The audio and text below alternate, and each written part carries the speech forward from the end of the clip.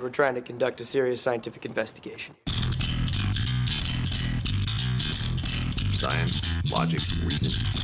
Do you have any hard data?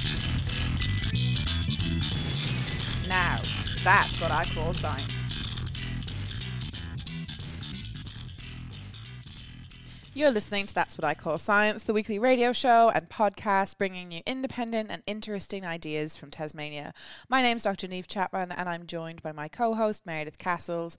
And I'd like to begin today's episode by acknowledging the traditional owners of the land on which we're recording, the Palawa people of Lutruwita, and acknowledge the traditional owners of the land on where you are listening.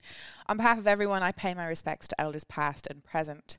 So today we're going to be talking about something exciting and a little bit revolutionary, and something that I hadn't really thought about before, which is criminology and a tech crossover. So I'm really interested to see where we're going with this. And as always, if we're talking tech, we're joined by co-host Meredith Castles. So Meredith, can you tell me a little bit more about our expert guest today and also the subject we'll be discussing? Vicky's a lecturer in criminology at UTAS with research areas in female offending, historical criminology, which is so cool, as well as sexual violence, child sexual abuse, digital sexual harassment, feminist criminology practices, and criminological teaching and learning practices. So basically superstar. She's here on the show to talk about how her work has actually crossed over into my area of tech in a way. So we're both looking at learning and teaching practices using citizen science approaches, specifically citizen social science approach in this particular case. So I've gone ahead and given this a very cool name. Today is technocriminology. It's very cool. Yeah. So let's just get some background if we can, first of all. Can you first give our listeners a bit of a rundown on what the modern criminologist does and why you got into the area in the first place? Okay, so modern criminologists will focus on a lot of different things. They'll focus on offenders, on victims, on the criminal justice system, policing, prison. So basically anything to do with offending or victimisation when it comes to crime. So it's very, very broad. A lot of people think that it's just about becoming a police officer, and it really isn't, because that would be, very, very limited. And in Australia, we take a very different view to criminology. So places like the US, for instance, criminology is about the criminal justice system, and that's what they're focusing on from a more policing sort of perspective, whereas here in Australia we take a really broad understanding of criminology, which makes it a lot more fun for us, I think. Cool. So also just a little bit about you personally before we go on to some cool projects. You've published a book called 19th Century Female Poisoners. Yes. 3 women who used arsenic to kill. I love it. Can you tell us a little bit about why you were driven to write about that particular topic? So that one came about because I was looking at some newspaper records of women who were committing crimes in the 19th century, and found that there were these spate of poisonings that were happening, and no one had really written about it, or rather, when people did write about it, what they said was that these women were just evil women, and that's all that we need to know about them. And my perspective was, well, it's probably a little bit more complicated than that. So I went to Britain. I was actually very, very lucky at that point, pre what's going on now. We won't talk about the C word that we've got, but went to the UK and went to some of these villages where these women were from, and realised that there was more to the story.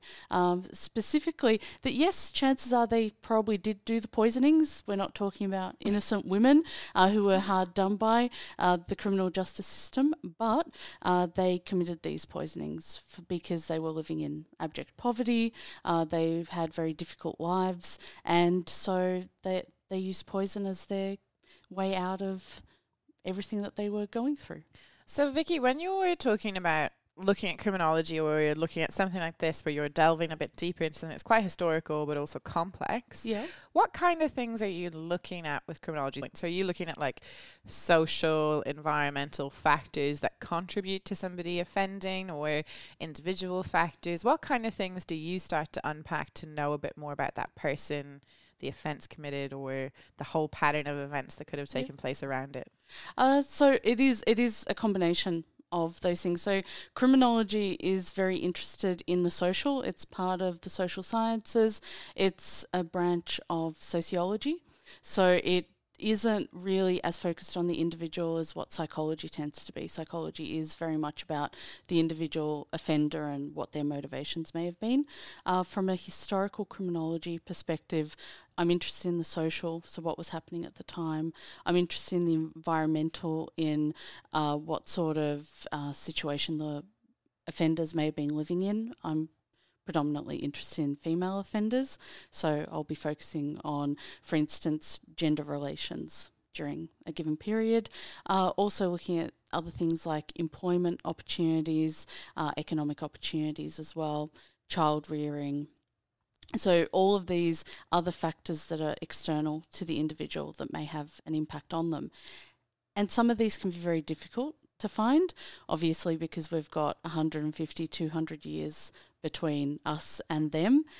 But we can try and unpack some of that from newspaper reporting, from parliamentary records, from other archival records, from the court cases themselves. So all of these little bits and pieces start to come out once you go digging and looking for this information. Yeah, that sounds fascinating, like a real detective work in a sense. Excellent. And bring it back to tech just for a second, because that's what I do. Technology is inescapable in pretty much every industry. So criminology included, as we know. Can you tell us a bit about how you in particular are using tech to teach criminology, and also how it might be being used in the industry as well, if you know? So it's unfortunately not as often or not as popular in use in criminology. The use of tech tends to be very much pedagogical technology. So, for instance, just the online sort of apps that we can use when it comes to teaching. And likewise, when it comes to criminology as a whole, a lot of research is happening into digital criminologies, techno-criminology, but it's not really translating over. The research isn't really translating over into teaching. So most of what I use is, as I was saying, a bunch of pedagogical tools that I teach students with, but then there's also other interesting ways that we can use technology to try and teach the students some other skills that they might not have access to using those pedagogical tools. What do you mean by like a pedagogical tool? Is that like just like an online learning platform, or like using video or audio rather than like going back to chalkboards and paper printouts? So it is learning management systems, so online platforms for it. It's also things like, for instance, embedding podcasts into into the site for the students, videos as well. Sometimes it's using tools to get the students not just writing essays. So, for instance, I've had the students writing blog posts for me. So going out and doing an audit of a public area, and then coming back and writing something that's not your standard academic essay. But then there's also people using tools like Padlet to get the students to put photographs up. So obviously these aren't very active ways of using technology. They tend to be a little bit more passive in some ways, but it's moving away from the chalkboard. The style of teaching. Yeah, I love it. Okay, stick with us for part 2, and we'll be talking about a very exciting teaching project that Vicky helped design to get students engaged in historical criminology.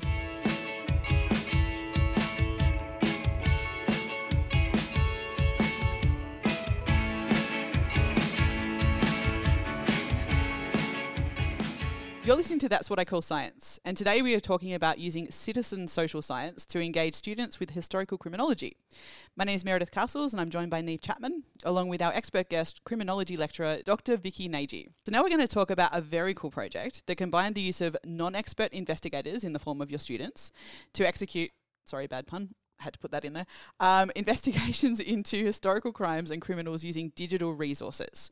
So that resulted in a sort of collated information that both helps archivists and researchers and furthers the knowledge of the students at the same time. So for our listeners, this is citizen science in a nutshell. So that's the methodology, where there's just so much data out there that these days that this is impossible for experts to actually have the time and resources to process it. So they outsource it to interested citizen scientists who process it for them. So this episode is about citizen social science due to the content in criminology. So Vicky, can you walk us through what drove the Offender Profiles, Prison Registers and Criminal Characters project? What a name. Yeah. So the Criminal Characters project, I might start with that. That's a project that was set up by a colleague of mine, Dr. Alana Piper at University of Technology, Sydney. And so as part of her research funding, what she could organise with the Public Records Office of Victoria was to digitise the prisoner records. And initially it was the prisoner records that were pertaining to women between 1850 and 1920, but obviously with additional funding we've been able to push it out to 1940, so it's been an excellent way of seeing how the criminal justice system and prison sort of changed over an extended period of time. And then down the track we've been able to get the male prisoner record into the project as well. So Alana runs this project, and the volunteer transcriptions, the citizen social science side of things, happens through Zooniverse. And so the project and the digital photographs of these prisoner records are uploaded into Zooniverse and then available to everyone around the world to, volunteer and be part of it and transcribe them. So these prisoner records are, generally speaking, we're talking about something that's like an A3 page, and that A3 page will have all the biometric data that was available at that time. So things like the person's height, their weight, eye colour, hair colour, whether they had a big forehead, a small forehead, whatever else it may have been, where they were born, how they got to Australia, and then details of the crimes that they committed, where they were tried, who they were tried before, and then also how they behaved when they were in prison. So things like they were a good prisoner or a bad prisoner, and what happened to them during that time that they were incarcerated. And in the more recent prisoner records, we also get mugshots. So it's really cool to see how photography has developed over time, how it's been used by the criminal justice system. And all of these records allow criminologists and historians to gather different bits of data out of it. So, for instance, Alana is really interested at looking at the mugshots to see if we can trace fetal alcohol syndrome. So seeing if that's something that crops up over time, and seeing if that's something that we can learn something about as well. Wow, so that's just from facial indicators of fetal abnormality. Yes. That's amazing. I have one question about using citizen scientists. Yes. How do you ensure the quality of the data, but also this sounds like something that could be quite, not traumatic, but definitely taxing. So what kind of feedback have you received from citizens about the process of taking part in this, of going through these people's stories, which, I don't know, every time I read about convicts or historical people in the criminal justice system, I just always feel like they were just treated so badly for such menial things. Yeah. And it's a really good question. So the first one about how we ensure that the data isn't just people just writing in whatever they want is that each record is transcribed by 3 people. And so once the transcription is goes through those 3 individuals, then it's retired, so in quotation marks, retired, and then we go through and we clean up the data as well. So that's one way that we ensure that, with 19th century records, cursive handwriting has kind of gone out of fashion now. For a lot of people, it may be very difficult to try and understand what's on the record. So there are gaps in the transcriptions, and that's not a problem because every little thing helps. So every little thing that people are able to add to the transcription makes it a little bit easier for us and for research assistants as well. With regards to how people respond to it, the responses so far have been overwhelmingly positive. Some people have found family members through it, so have been able to go back and go, oh, that was a name that I remember my grandmother mentioning at some point, or, we've had some sort of link to that family. So it's been positive in finding those lost connections over time. But for a lot of people, it is that feeling of, I can't believe that at that period you would get, for instance, being put into solitary confinement in prison because you were reading a book. Nowadays, we're happy when the prisoners are reading. We want them to be spending their time reading. But at that time, it was a case of, no, that person isn't either paying attention to the trade that they should be doing while they're in prison, or not paying attention to the religious instruction that was taking place. So this is frivolous activity. We'll put them into solitary confinement. So what do you think the students' main gain was from using the online platform? You said Zooniverse, for example. For everybody else, that's a online citizen science platform that's established. So what do you think their main gain was from using it for this particular research? So with this research, for a lot of students, it was being a little bit more active in the research process. So realising that research doesn't just have to be searching for things in a library catalogue or trying to find things on Google Scholar, but that they can be active in giving back to the discipline as well. So in Alana's case, she's in history, I'm in criminology. The Zooniverse, so the criminal characters project now has also the Tasmanian records available and uploaded. So what that means is they're not just helping criminologists better understand things, but helping, for instance, the Tasmanian public get access to this data. So once the transcription process is complete, what we're going to do, clean up the data, and that data gets sent back to the state archives, and they can make it publicly available, and people can search it and use it for instance, family history, or any other interests that they may have in Tasmania's past. So the students, it's a active form of research. It's accessing primary records or primary sources that they otherwise wouldn't have access to. So as much fun as it would be for all of us to head into the archives and have 200 students touching these very fragile documents, it would end very badly. So this allows them to access those primary sources, but using technology so that we're not actually damaging those sources as well. That sounds really smart. So it ensures that you're preserving the original records as well.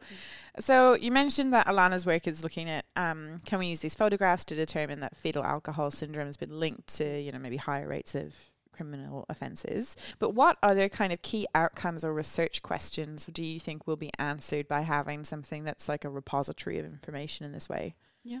So some of the things I've used the information for instance, is looking at women who entered the prison system at an older age and what their experiences were. So, for instance, what were the crimes that they went in for? What does that tell us about the changing face of women's criminality? What does it tell us about the sort of illnesses? So as part of this register, any illnesses that a person went in with would also be noted. So it gives us a chance to see not only the criminal justice workings, but also how, for instance, medicine and access to social welfare has or hasn't changed. Also looking at the certain things like at what points, if we look at this data longitudinally, at what points has there been a drop-off in offending, and what sort of policies may that line up with. So, for instance, we noticed that with female offenders, there was a drop-off with women being incarcerated when social welfare was introduced. So when education became more widely available during the 1870s, that resulted in a steep drop, and also when the old age pension was introduced, that led to another steep drop. So we can sort of trace the changes. Yeah, wow, that's really powerful to also inform current social reform and policy. Yeah. I'm really interested there that you're looking at older female offenders. What kind of age range would you be talking about there? So old is a funny way of putting it. I suppose we're using old not perhaps the way that people today might view old. That's such a subjective term. Right? It is. Yeah. It is, and sometimes people get very offended by how we use the term old. So we're using the term old as how the government today actually states what older Australians are. So that's people aged 50 years and above. So looking at the prison records, we took that into consideration, although during that period, during the 19th century, older would have been someone perhaps in their 40s as well. So we're looking 50s, and the oldest woman who was imprisoned was 92 years old. Wow. So there's 4 decades between the youngest of our oldest women and the oldest woman who was there.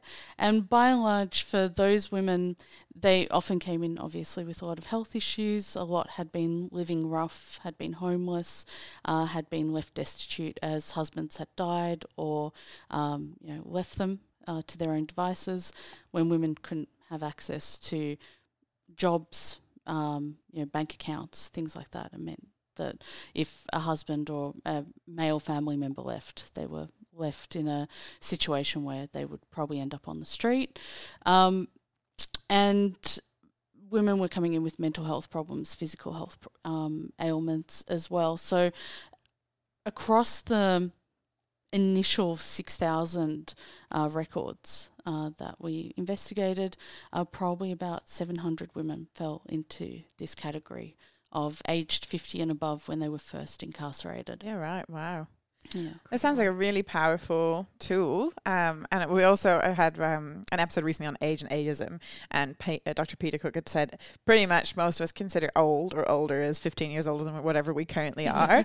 And that's why I was like, I wonder what age would have been considered old in the 19th century. Okay, listeners, stick with us, and we'll be talking more to Dr. Vicky Nagy about what the future holds for this kind of research and teaching tool.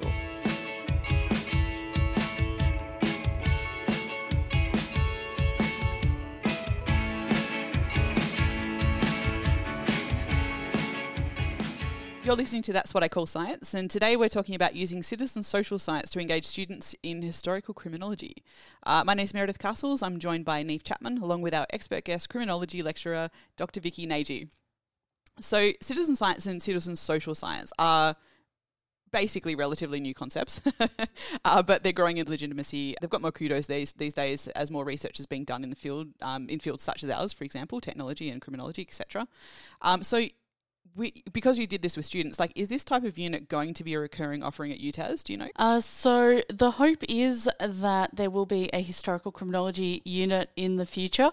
Unsure whether it'll be in the coming year or the year after that, but the plan is to have something like this run as a whole unit. So the way I've been using citizen social science with the students has been on an assessment basis, and the hope is that if we can make it something bigger, there's some really cool ideas of what we can do with technology and with historical criminology, and obviously using the students not as guinea pigs but as active participants in criminology. I think that's really great because, as a student, I probably would have valued doing something that's real, applicable, and it's not just another essay or another blog post or another submission. You're doing something and you can actually talk about the experience and reflect on it and get some real world viewpoints of what it's like to do research actively. One thing that I wondered that might feed into this learning and teaching style is what kind of careers do people pursue after studying criminology, and how does this maybe support them to think independently or creatively or critically that would support them in the next steps in their career? It's a really good question. So a lot of the students who are studying criminology come in because they want to help people, and that's a very noble reason to be coming into social sciences. So a lot of them want to be working either within the prison as correction staff or as non-uniform staff. Some want to be working as social workers, child protection, police. Some are coming into criminology because they think it's really cool because they've listened to a couple of podcasts or they've watched a lot of true crime stuff on Netflix. So they're wanting to see if what they're seeing in the media actually lines up with real life and real world experiences. So for a lot of students, what they've found that this project really helped with was humanising offenders, was getting across very clearly that these are not monsters, these are not people to be scared of, that people end up in prison for the most minor of offences. So for a lot of students, what they're walking away with is perhaps a more realistic understanding of people who get involved with the criminal justice system. Fantastic. So I guess the what's next question is really where we should go. So like, what is next for technocriminology? Hashtag revolution, now that you've had this successful citizen social science offering. So do you think we're academically ready to hand over the task of processing data to non-experts on a larger scale yet? That's a really, really good question, because I think a lot of times as researchers we get scared that we don't want to let the data out of our hands, and we don't want to let people who don't have a lot of experience processing that data anywhere near the data, because heaven forbid they might get something wrong. And I think it's a really good way to show that if you let students in to this world, and if you let them know why you're letting them into this world, you're not just wanting to use them as free research assistants. You're using them as part of something bigger that feeds into what they're interested in. And then they come into it with a really positive outlook and really wanting to support the project and wanting to support what it is you're doing. So I think that it's having that conversation with criminologists and other social scientists to say you've got to let go of the reins a little bit and perhaps come up with ways that you can involve students a lot more. I know when I've spoken to colleagues about this, they've looked at me with awe and wonder in some respects, because they're thinking about the possibilities that they can have for their research. So it just doesn't cross our minds, I think, to use the possibilities that we have with technology, not just with the research that we do, but with the teaching that we have as well. And students love it. They want to be a part of something bigger than just writing an essay or doing another multiple choice quiz, as much fun as those are for the students. Well, thanks so much, Vicky. That's a really fascinating insight, and I really admire your tenacity to pursue a citizen science project in this way. And it sounds like it's had really good outcomes for their students as well, making them more empathetic in the field they're pursuing. Thanks so much to our expert guest, Dr. Vicky Nagy, and our co-host, Meredith Castles. I'm Dr. Niamh Chapman, and until next time, thanks for listening. Goodbye. This programme was made possible with support from the Community Broadcasting Foundation. Find out more at cbf.org.au. You've been listening to That's What I Call Science, brought to your station and across the nation via the Community Radio Network. You can find That's What I Call Science on all major podcast streaming services and social media platforms. Like and subscribe for on-demand science updates from the team. That's What I Call Science is proudly recorded in Tasmania at Edge Radio. Head to edgeradio.org.au for more information on how you can support community radio. GemMaker are a proud sponsor of That's What I Call Science. GemMaker provide expert advice, services and training to commercialise new knowledge and technologies. Go to gemmaker.com.au for more information.